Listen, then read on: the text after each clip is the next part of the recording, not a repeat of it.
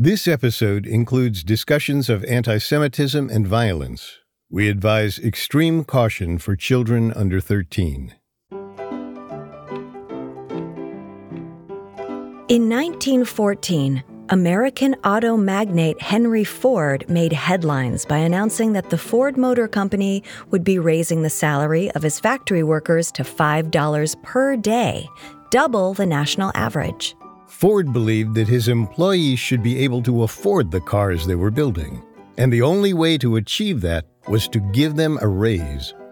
However, the salary came with a caveat for all foreign-born workers: mandatory English classes focused on the so-called American way of life. On July 5, 1915, in Detroit, Michigan, Ford's English school held its first graduation ceremony. After singing upbeat songs, drinking refreshments, and watching a concert, the graduates were steered into the Ford melting pot. Dressed in their national garbs, they filed down a walkway toward a giant cauldron. After passing through the cauldron, which stagehands stirred with giant oars, the graduates emerged, waving American flags. According to the Ford Times, the event was symbolic of the fusing process which makes raw immigrants into loyal Americans. Others saw it as symbolic of Ford's desire to own that fusion. His single-minded belief that he knew best and his determination to make sure that he stayed in control at any cost.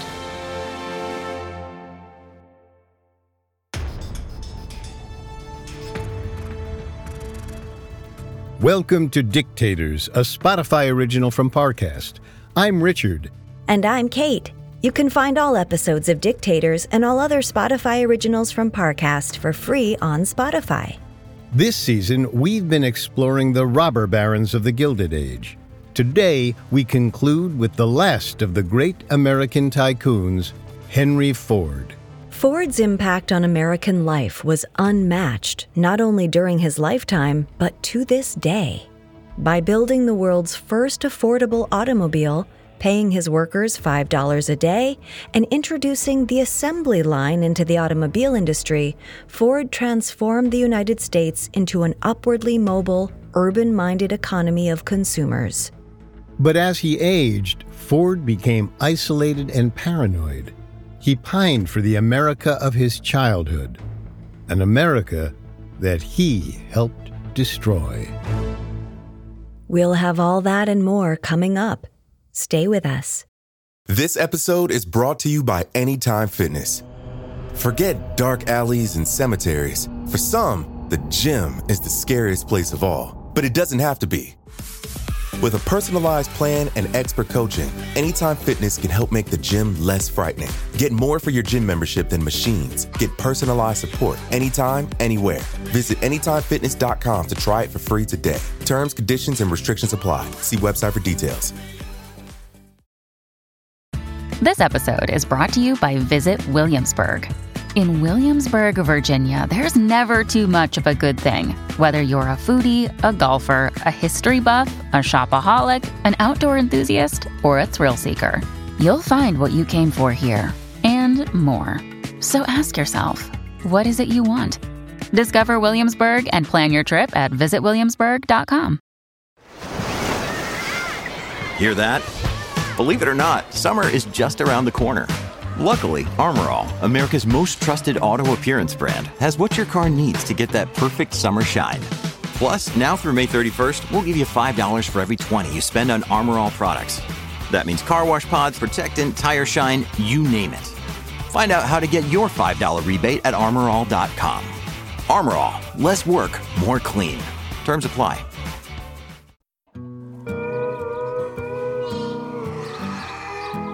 Henry Ford carefully cultivated an everyman image until his dying day. And in some ways, he was an everyman. He was a farmer's son, born in the rural community of Dearborn, Michigan. He was not very well educated by today's standards, since this was a time when good education was reserved for America's elites. He was born in 1863, in the midst of the Civil War. But his family was solidly middle class. He wasn't hungry as a child. As a man, he liked to pretend he grew up poorer than he did. His image, like everything else about his world, was something to manipulate and control for personal gain, whether that gain was financial or benefited the more amorphous desires of the ego.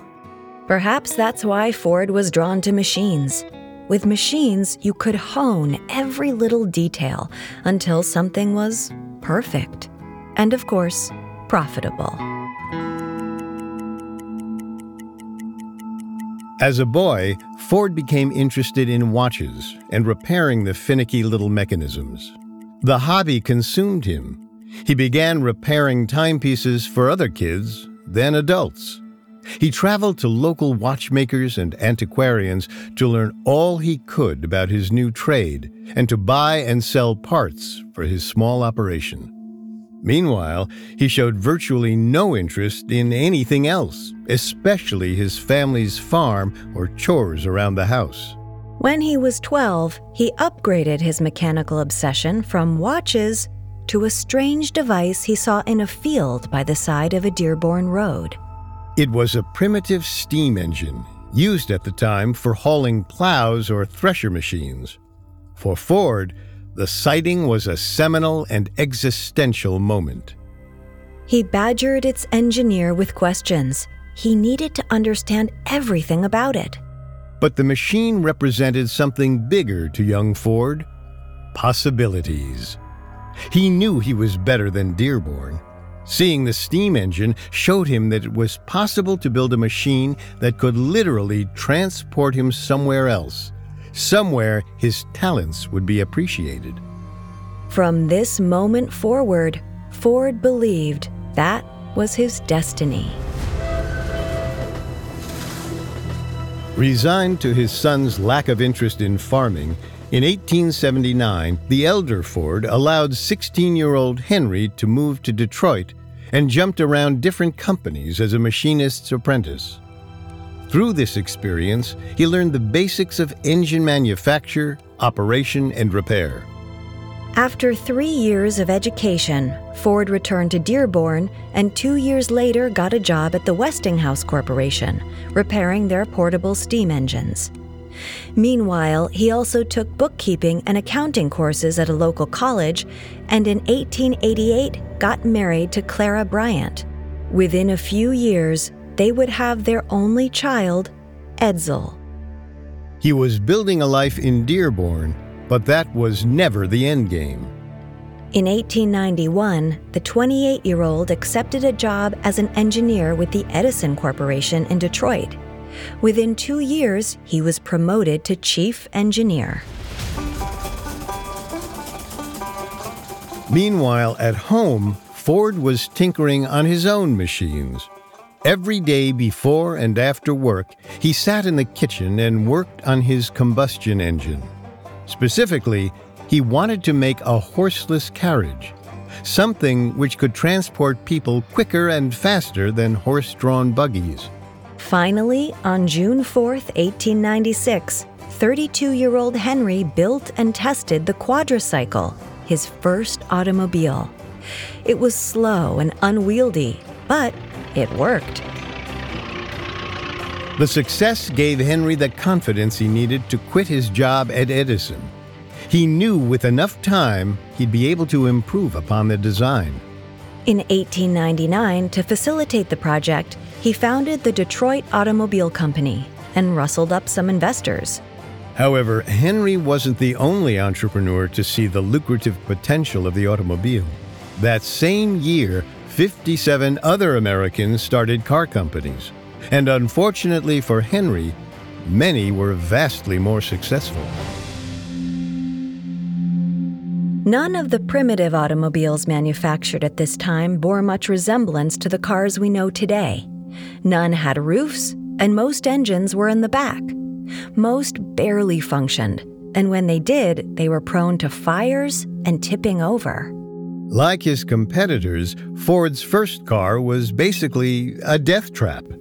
But unlike his competitors, who were fine with profiting off a defective novelty, Ford refused to market the car until he had addressed and corrected its many problems. And because of his continual tinkering with models and further production delays, Ford failed to bring a final product to fruition. By the end of 1900, the company's stockholders were growing impatient with Ford, and in the new year, they dissolved the Detroit Automobile Company. Instead of dwelling on his failures, the ever-industrious Ford continued tinkering on his own until he developed a safer, more powerful car. And the only reasonable way to test it was to enter Michigan's first ever automobile race and go up against one of the world's first professional drivers, Alexander Winton. Ford and his new car initially struggled around the track. However, after Winton's engine overheated, Ford's more reliable machine cruised to an easy victory. The win was not only a triumph for Ford, but was also heralded as one for the underdog. Hard work and good old-fashioned American ingenuity defeated a much more imposing and experienced opponent. Soon, Ford began winning races left and right, which caught the eyes of a new group of wealthy investors. These men were seemingly more willing to be patient with Ford. On June 16, 1903, the Ford Motor Company was born. Within weeks, the first Ford automobile was unveiled, a simple two-seat car powered by an 8-horsepower engine. It was attractive, reliable, and an immediate success. Over the next 2 years or so, the company would make 25 cars a day and sell over 1,000 cars. And yet, none were quite up to Ford's exacting standards. So, Ford engaged in a highly secretive operation within his factory.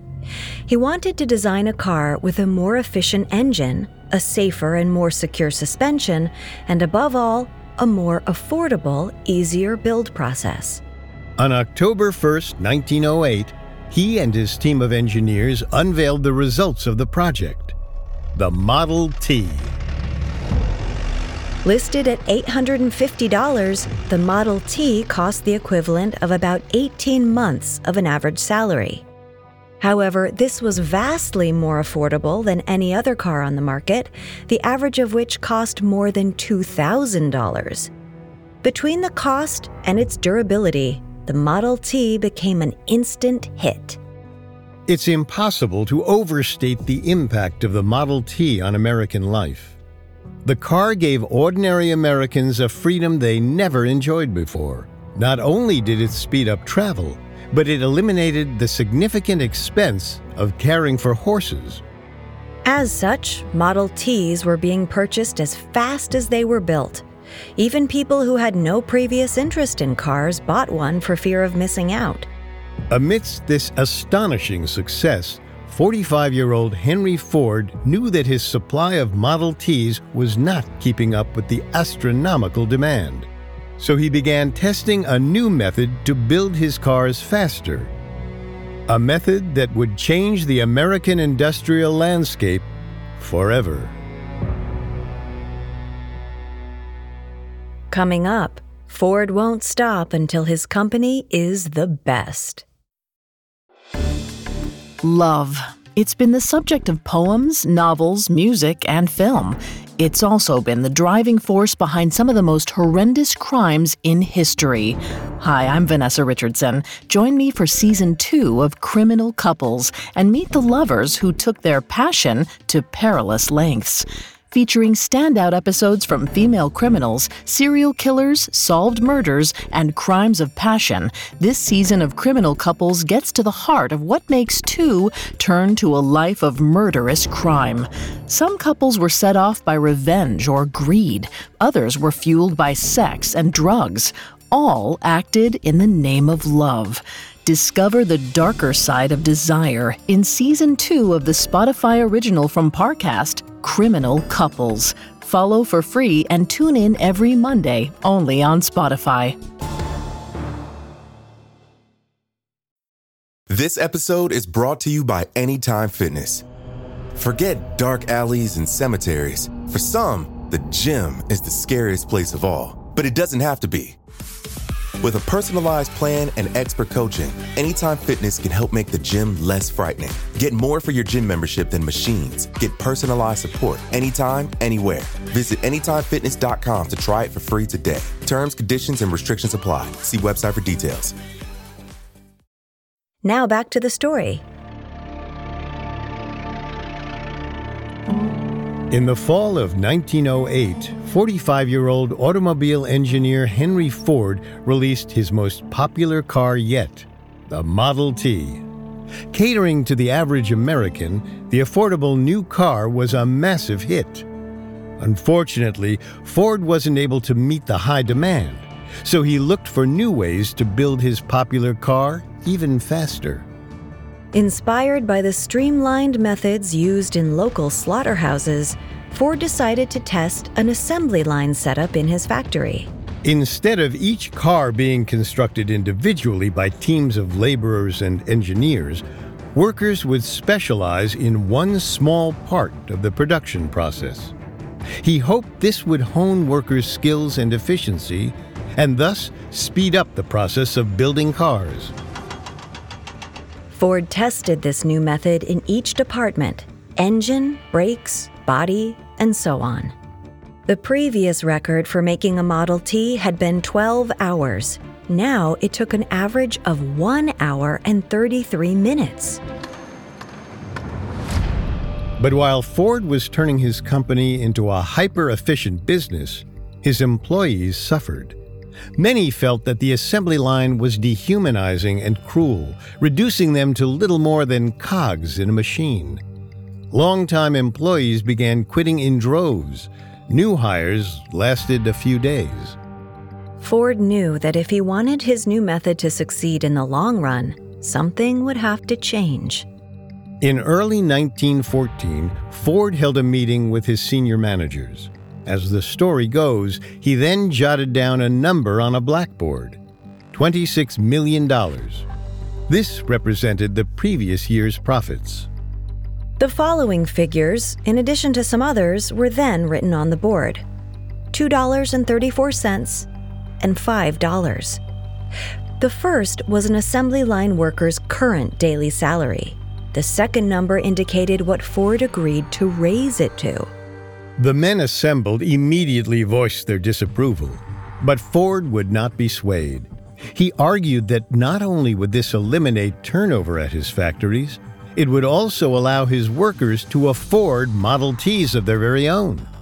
Now, even unskilled American laborers could become consumers. And whatever the senior managers thought of his scheme, he was going ahead with it. The day after he went public with his salary announcement, 10,000 applicants showed up at the factory gates. Building an affordable car had made Ford a hero to average Americans. The $5 daily wage made him a saint. But what most Americans didn't know was that the guarantee of $5 a day came with stipulations. Ford had always touted himself as a paragon of virtue, and he expected the same of all his employees, most of whom were recent immigrants and largely unfamiliar with U.S. customs. And just like his assembly line cars, Ford wanted his employees homogenized. To achieve this autocratic goal, Ford made his non-English speaking workers attend mandatory language classes. If they didn't, they were fired. But his most invasive endeavor was the creation of the Ford Sociological Department, an arm of the company that served as a means to intrude upon and control the lives of his employees. Ford had inspectors from the department visit the homes and apartments of his employees. During these visits, the inspectors monitored the living spaces for any perceived infractions, such as uncleanliness, a lack of clean water, or the presence of boarders. If an employee's domicile was not up to the department's standards, their wages were withheld, and they were given 6 months to make improvements to their living conditions. If their situation didn't change, they were fired. Not only was this new system a complete invasion of privacy, it was also a reflection of Ford's dangerously inflated ego. The public's adulation had gone straight to Ford's head. Not only had he begun to think of himself as an almost divine individual who knew what was best for everyone else, he also worked overtime to foster that image to the public. Ford even established a photographic department at his company. The department was created to produce still photographs of and motion pictures about the company and its operations and products. But in reality, it seemed that its sole purpose was to churn out propagandist documentaries about Ford. In these documentaries, Ford burnished his fabricated image as a rural farm boy who overcame the almost insurmountable obstacles in his path to build an automobile empire. Ford also depicted himself chopping wood and performing other menial tasks to prove that despite his wealth and stature, he was still an ordinary American, just like the folks buying his cars. An ordinary American with the values of the best everymen, too. During an era where the temperance movement was gaining steam, he abstained from smoking and drinking alcohol. And he ostentatiously rejected the society of America's elites. While he did move into an enormous mansion, it was in Dearborn, not ritzy Grosse Pointe, which other industrialists called home. He was, by all measures, the complete opposite of J.P. Morgan. And not everyone was charmed.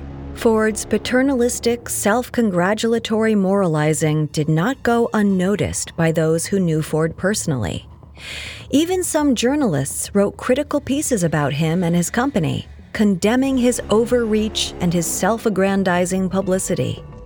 Unlike some previous tycoons who commanded enormous respect, a number of educated Americans thought Henry Ford was a fool despite his success as an inventor and entrepreneur. Naturally, this upset Ford. Even more upsetting, though, was the fact that his son, Edsel, had harbored a near universal respect. Unlike his father, Edsel Ford was kind, quiet, and well-liked. He also made no secret of his affinity for the finer things in life, including cigarettes, liquor, parties, and his stately mansion in Grosse Pointe. He even married into one of Detroit's most prominent families. Ford resented his son's perceived vices and aristocratic ideals. As a young man, Edsel skipped college and instead worked his way up the Ford corporate ladder. But even after Edsel worked his way up to an executive position, his father was still hard on him and rarely relinquished any actual control of the company to his son. And as time went on and Ford met other perceived slights, he only got more distressingly self-righteous. In 1915, the first stone of a new Ford factory was planned along Detroit's River Rouge. The factory was going to be so enormous, it would dwarf most American cities. But Ford's vision almost immediately ran into opposition. In 1916, he was sued over dividends that he had withheld from investors and used to build the factory. Though Ford disputed the charges, he eventually paid out over $20 million. Furious at what he saw as betrayal, Ford devised a plan to rid the company of any stockholders besides himself. The company was not public, so that meant getting rid of his original private investors. The scheme began with an announcement. He was leaving to form his own outfit. Edsel would take over the Ford operation. Naturally, everyone was completely bewildered. In the ensuing panic, the investors wasted no time unloading their stakes in the company. However, this was exactly what Ford had envisioned. He had no real intention of branching off. Instead, he used the opportunity to buy back the floundering shares himself at a bargain. The endeavor cost him $106 million, about $2 billion in 2022 dollars. But it ensured that he would never have to answer to another shareholder in his lifetime. Meanwhile, after reclaiming his position at the top, Ford relegated Edsel to a meaningless position overseeing the Model T. Other employees weren't even so lucky as that. Ford purged the company of anyone he felt wasn't completely loyal, often in the most humiliating manner possible. Sometimes employees would learn they were fired by showing up to a completely empty office. With his company now firmly back in his control, no one would be able to stand in his way or the way of his Herculean factory project. Except, perhaps, himself. In 1916, Ford sued the Chicago Tribune for libel after the paper characterized him as an ignorant idealist and an anarchist enemy of the nation. 3 years later, when the case went to trial, Ford took the stand. His cross-examination at the hands of the Tribune's lawyers became one of the most bizarre courtroom scenes of the 20th century. One of the defense's tactics was to prove to the jury that Ford was, in fact, completely ignorant by posing a series of simple questions. The Tribune's lawyer asked, "Do you know anything about the revolution?" Ford responded, "Yes, sir." The lawyer continued, "What revolution did you have in mind, Mr. Ford?" Ford replied, "In 1812. Over 8 long days, Ford was subjected to a series of basic historical and cultural questions. His off-the-mark answers successfully illustrated that the Tribune was right about his ignorance. The Tribune could not, however, prove that he was an anarchist, so the paper was found guilty of libel. But the widespread horror at Ford's showing was evident in the Tribune's punishment. It was forced to pay Ford only 6 cents as recompense. Ford, meanwhile, suffered significantly more, at least at the hands of America's intelligentsia. After the trial, Ford's intellect became front-page fodder. The New York Post declared, "The man is a joke. He may not be an anarchist, but his mind is anarchic." The New York Times was no kinder, stating, "Mr. Ford has been submitted to a severe examination of his intellectual qualities. He has not received a pass." But while the so-called American elites viewed Ford with disdain, his shameful ignorance on the stand actually endeared him to many working Americans. He received hundreds of letters of support, most claiming that he was a victim of an unfair and biased media witch hunt. And it seems this adulation went straight to Ford's head. Instead of working to rectify his public image, Ford doubled down. Seeking revenge against his perceived enemies, the following year, Ford embarked on his own journalistic smear campaign. Unfortunately for Ford, this new mission was so anti-Semitic that it earned condemnation from the President of the United States.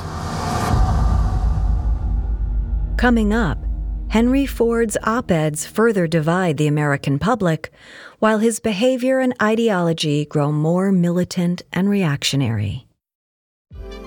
eBay Motors is here for the ride. With over 122 million parts, you can make sure your number one ride or die stays running smoothly. Brake kits, LED headlights, bumpers, whatever your baby needs, eBay Motors has it. And with eBay Guaranteed Fit, it's guaranteed to fit your ride the first time, every time. Plus, at these prices, you're burning rubber, not cash. Keep your ride or die alive at ebaymotors.com. Eligible items only. Exclusions apply. When you need mealtime inspiration, it's worth shopping Kroger, where you'll find over 30,000 mouth-watering choices that excite your inner foodie. And no matter what tasty choice you make, you'll enjoy our everyday low prices, plus extra ways to save, like digital coupons worth over $600 each week. You can also save up to $1 off per gallon at the pump with fuel points. More savings and more inspiring flavors make shopping Kroger worth it every time. Kroger, fresh for everyone. Fuel restrictions apply. Now back to the story. In 1919, Henry Ford's lawsuit against the Chicago Tribune for libel went to trial. Despite humiliating himself in the eyes of the elite, among the average Americans, he was still the populist hero they all knew and loved. But Ford never forgot how he was portrayed in the press, nor that it was a continuation of years of lambasting. So, in an effort to once again control his narrative, Ford decided to buy a small newspaper called the Dearborn Independent in 1918. But he would also use this paper to unfairly attack American Jews. Like other anti-Semites, Ford believed that a massive Jewish cabal controlled major industries like finance and politics. As such, he claimed that Jews were responsible for the decaying of America's social, cultural, and economic fabric. 2 years after he purchased the Dearborn Independent, Ford used the paper to publish a series of op-eds entitled The International Jew, The World's Problem. It's unlikely that Ford actually wrote the articles, since he was a poor writer. However, he was certainly aware of their content. The articles blamed Jews for everything that Ford believed was wrong with American society, including lax morals, financial avarice, and jazz music. But mostly, the articles regurgitated anti-Semitic tropes that had existed for centuries.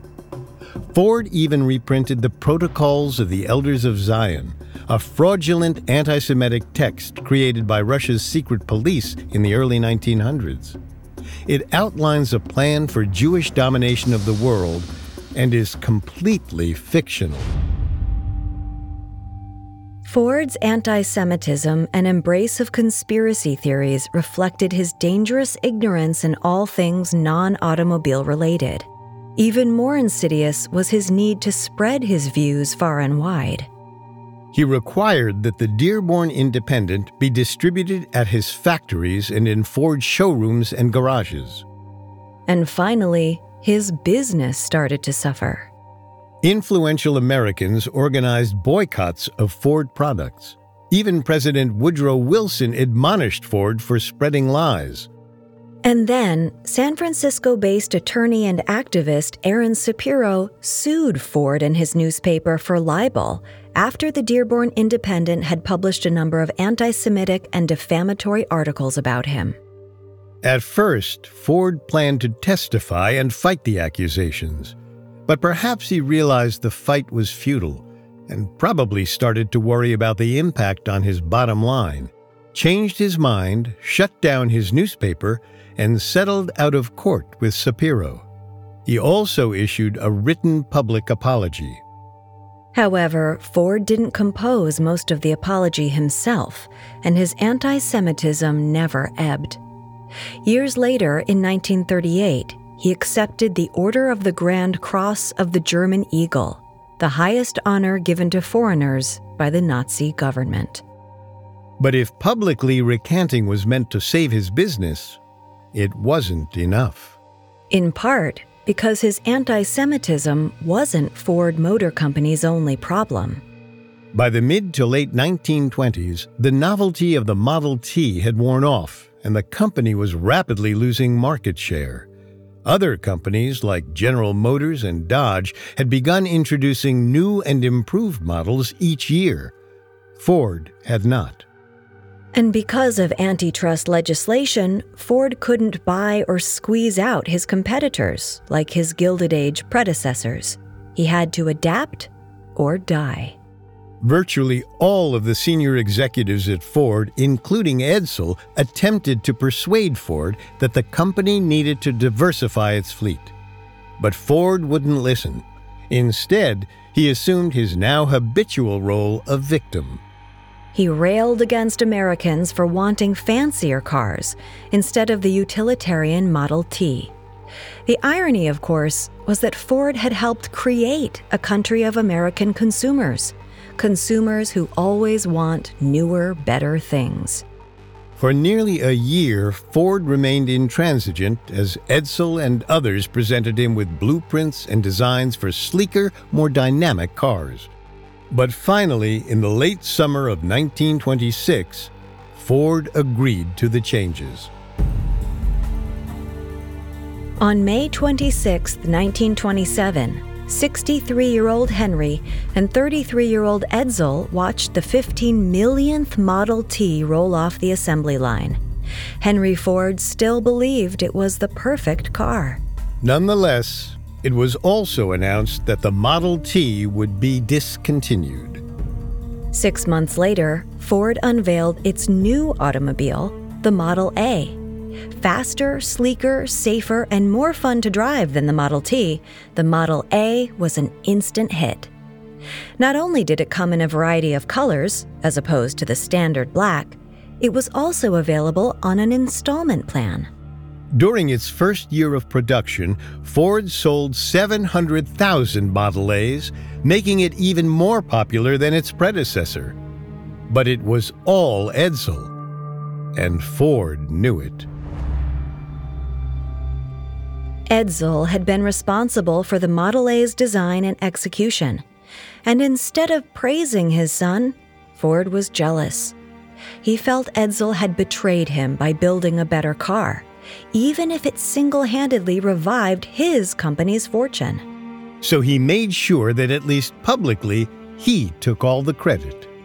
It was during this period of lying and manipulation that Ford's new River Rouge factory, the city-sized plant, finally opened its gates after 11 years of construction. The factory was essentially its own self-contained city in Dearborn. It employed more than 75,000 workers and utilized 700 million gallons of water per day from the River Rouge. Its goal was to produce 10,000 cars per day.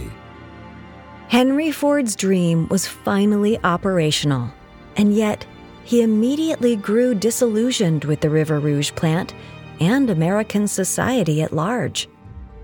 This was likely because his new plant was located in Dearborn. When Ford had grown up there, it was an intimate rural farming community. Now the farms were replaced by factories, not just his own. The world he'd fought so hard to manipulate and control was nevertheless slipping away from him. He didn't recognize his home.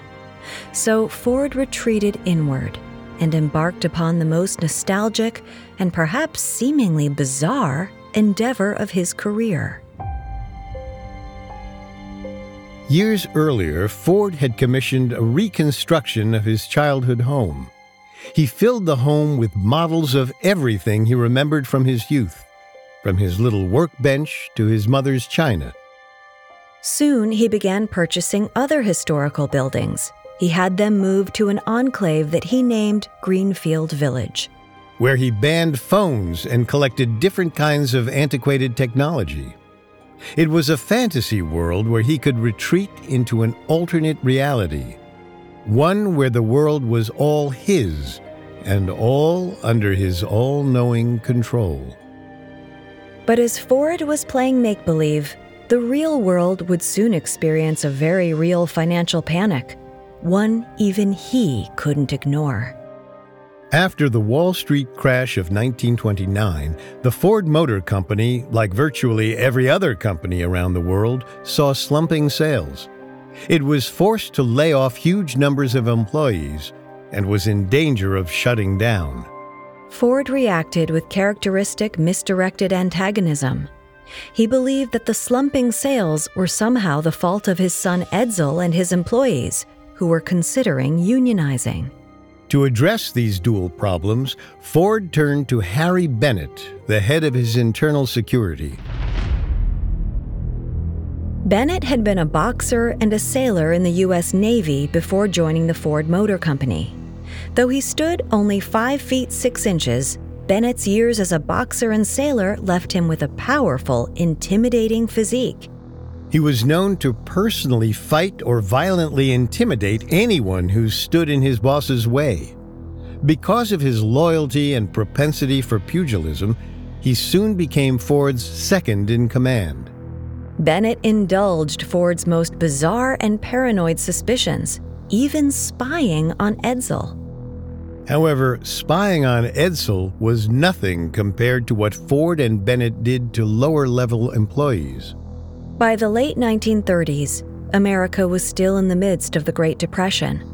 Most other automakers had agreed to let their workers unionize, fearing that strikes would harm business even further.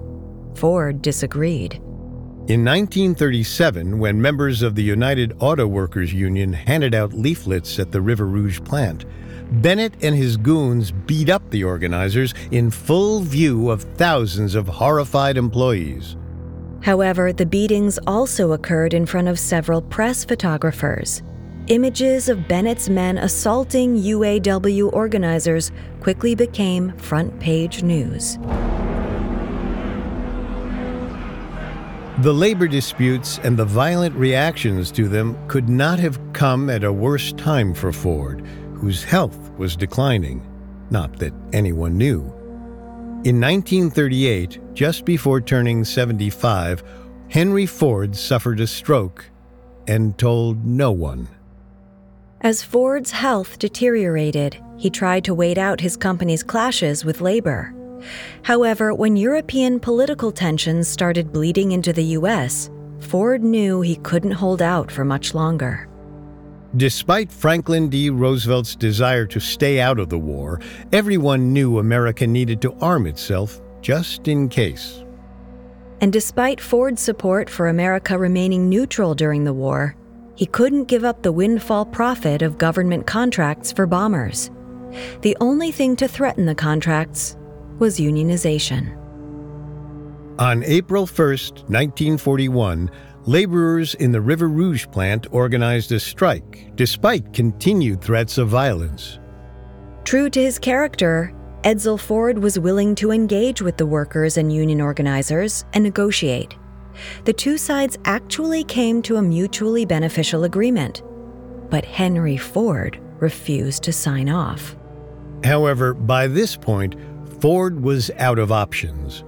Violence had only resulted in negative publicity. So on June 20th, 1941, he reluctantly agreed to the union contract. With the factory back up and running, Ford was able to fill its lucrative government orders for bomber planes. More importantly, Edsel's work negotiating the deal appeared to signal that he would finally assume control of the company from his aging father. But just as plans were set in motion for Edsel to step in, the younger Ford began experiencing his own health problems. What began as a diagnosis of ulcers soon morphed into an all-encompassing illness that ravaged Edsel's body. He was consumed with pain, suffering from regular fevers and vomiting constantly. Through it all, his father showed little compassion.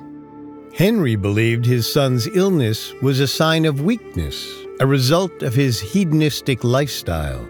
Eventually, though, Henry Ford learned what his son was actually suffering from: stomach cancer. At first, Ford refused to believe the diagnosis. When he finally accepted it, he contacted every doctor at his disposal and ordered them to fix his son. But just like the changing landscape of Dearborn, this was not something Ford could control. All the doctors told him the same thing. It was too late. In May 1943, at the age of 49, Edsel succumbed to cancer. Even though he was extremely harsh on Edsel, losing Edsel seemingly devastated Ford. Or at least, coming face to face with how he treated his son over the years devastated him. For months, he wandered the grounds of his fairy tale village alone, muttering to himself. It seems Ford never got over the loss. Though he tried to run his company in Edsel's absence, he suffered a series of additional strokes, each resulting in further cognitive decline. Finally, on April 7, 1947, 83-year-old Henry Ford passed away. In spite of his anti-Semitism, xenophobia, violence against his own workers, and his shameful parenting, 100,000 Americans gathered to view his body. To them, he was still a hero, a common man whom they believed had defied the odds, shunned the elite, and done everything his way. Ford's propaganda had ultimately persevered. Unlike Vanderbilt, Carnegie, Morgan, and Rockefeller, Henry Ford wasn't technically a Gilded Age robber baron. In fact, his predecessors were all dead or dying as his career reached its apex. By the early 1920s, the nature of American business had changed significantly.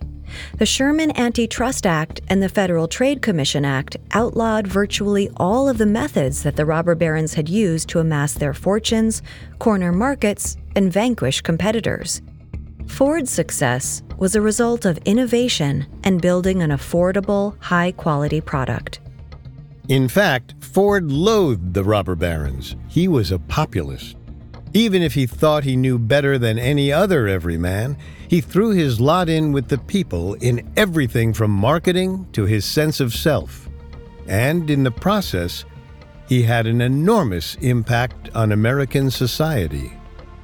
Almost single-handedly, he introduced car culture to the United States. He also introduced a living wage, at least to those who attended his bizarre indoctrination classes, and he revolutionized the manufacturing process for the automobile industry.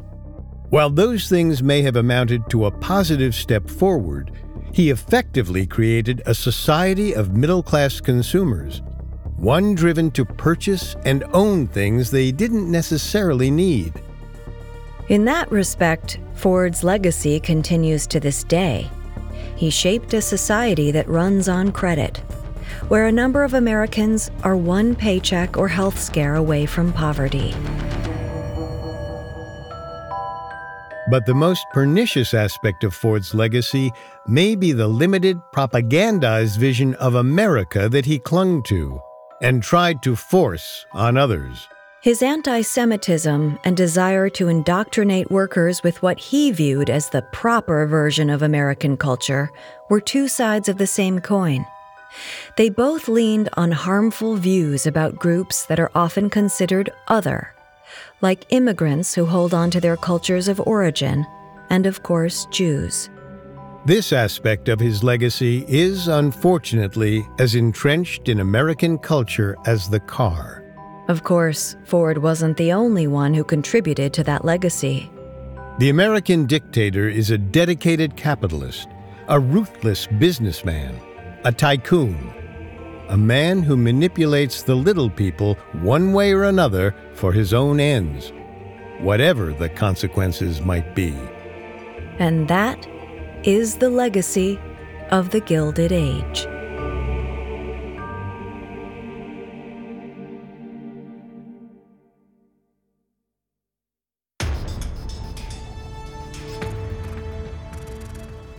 Thanks for listening to Dictators.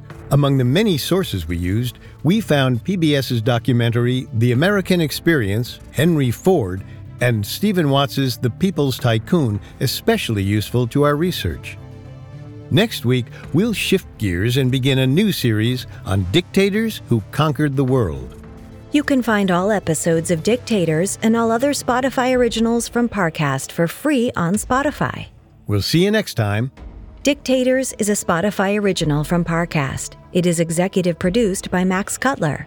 Sound designed by Juan Borda, with production assistance by Ron Shapiro, Trent Williamson, Carly Madden, and Bruce Kitovich. This episode of Dictators was written by Tony Goodman, with writing assistance by Joe Guerra and Nora Battelle, fact-checking by Adriana Romero, and research by Bradley Klein. Dictators stars Kate Leonard and Richard Rossner. It's been said that love is a many-splendored thing. That is, until it's not. In Season 2 of Criminal Couples, discover true stories of couples who turned their love lives into a life of crime. Lies and deceit are just the beginning. Follow the Spotify original from Parcast, Criminal Couples. Catch new episodes every Monday, free and only on Spotify.